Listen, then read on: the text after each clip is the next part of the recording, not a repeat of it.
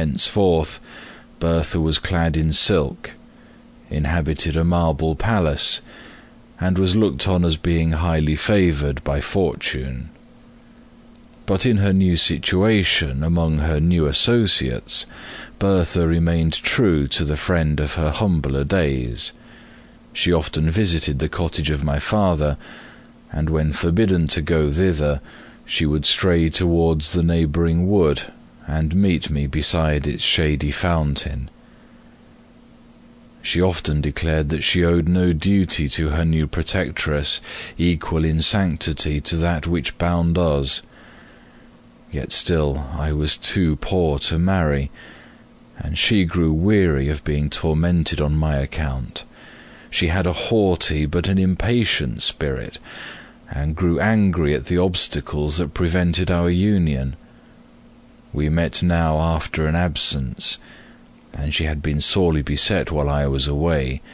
She complained bitterly, and almost reproached me for being poor. I replied hastily, "I'm honest if I am poor. Were I not, I might soon become rich." This exclamation produced 1,000 questions. I feared to shock her by owning the truth, but she drew it from me, and then, casting a look of disdain on me, she said, "You pretend to love, and you fear to face the devil for my sake." I protested that I had only dreaded to offend her, while she dwelt on the magnitude of the reward that I should receive. Thus encouraged, shamed by her, led on by love and hope, laughing at my late fears, with quick steps and a light heart, I returned to accept the offers of the alchemist, and was instantly installed in my office. A year passed away. I became possessed of no insignificant sum of money. Custom had banished my fears. In spite of the most painful vigilance, I had never detected the trace of a cloven foot, nor was the studious silence of our abode ever disturbed by demoniac howls. I still continued my stolen interviews with Bertha, and hope dawned on me, hope, but not perfect joy, for Bertha fancied that love and security were enemies, and her pleasure was to divide them in my bosom. Though true of heart, she was somewhat of a coquette in manner, and I was jealous as a Turk. She slighted me in 1,000 ways, yet would never acknowledge herself to be in the wrong. She would drive me mad with anger, and then force me to beg her pardon.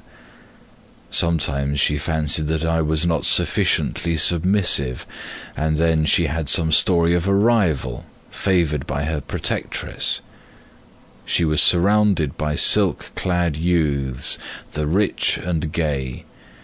What chance had the sad-robed scholar of Cornelius compared with these? On one occasion, the philosopher made such large demands upon my time that I was unable to meet her as I was wont. He was engaged in some mighty work, and I was forced to remain day and night, feeding his furnaces and watching his chemical preparations. Bertha waited for me in vain at the fountain. Her haughty spirit fired at this neglect, and when at last I stole out during the few short minutes allotted to me for slumber, and hoped to be consoled by her, she received me with disdain, dismissed me in scorn, and vowed that any man should possess her hand rather than he who could not be in 2 places at once for her sake.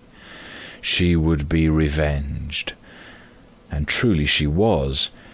In my dingy retreat, I heard that she had been hunting, attended by Albert Hoffer. Albert Hoffer was favoured by her protectress, and the 3 passed in cavalcade before my smoky window. I thought that they mentioned my name. It was followed by a laugh of derision, as her dark eyes glanced contemptuously towards my abode.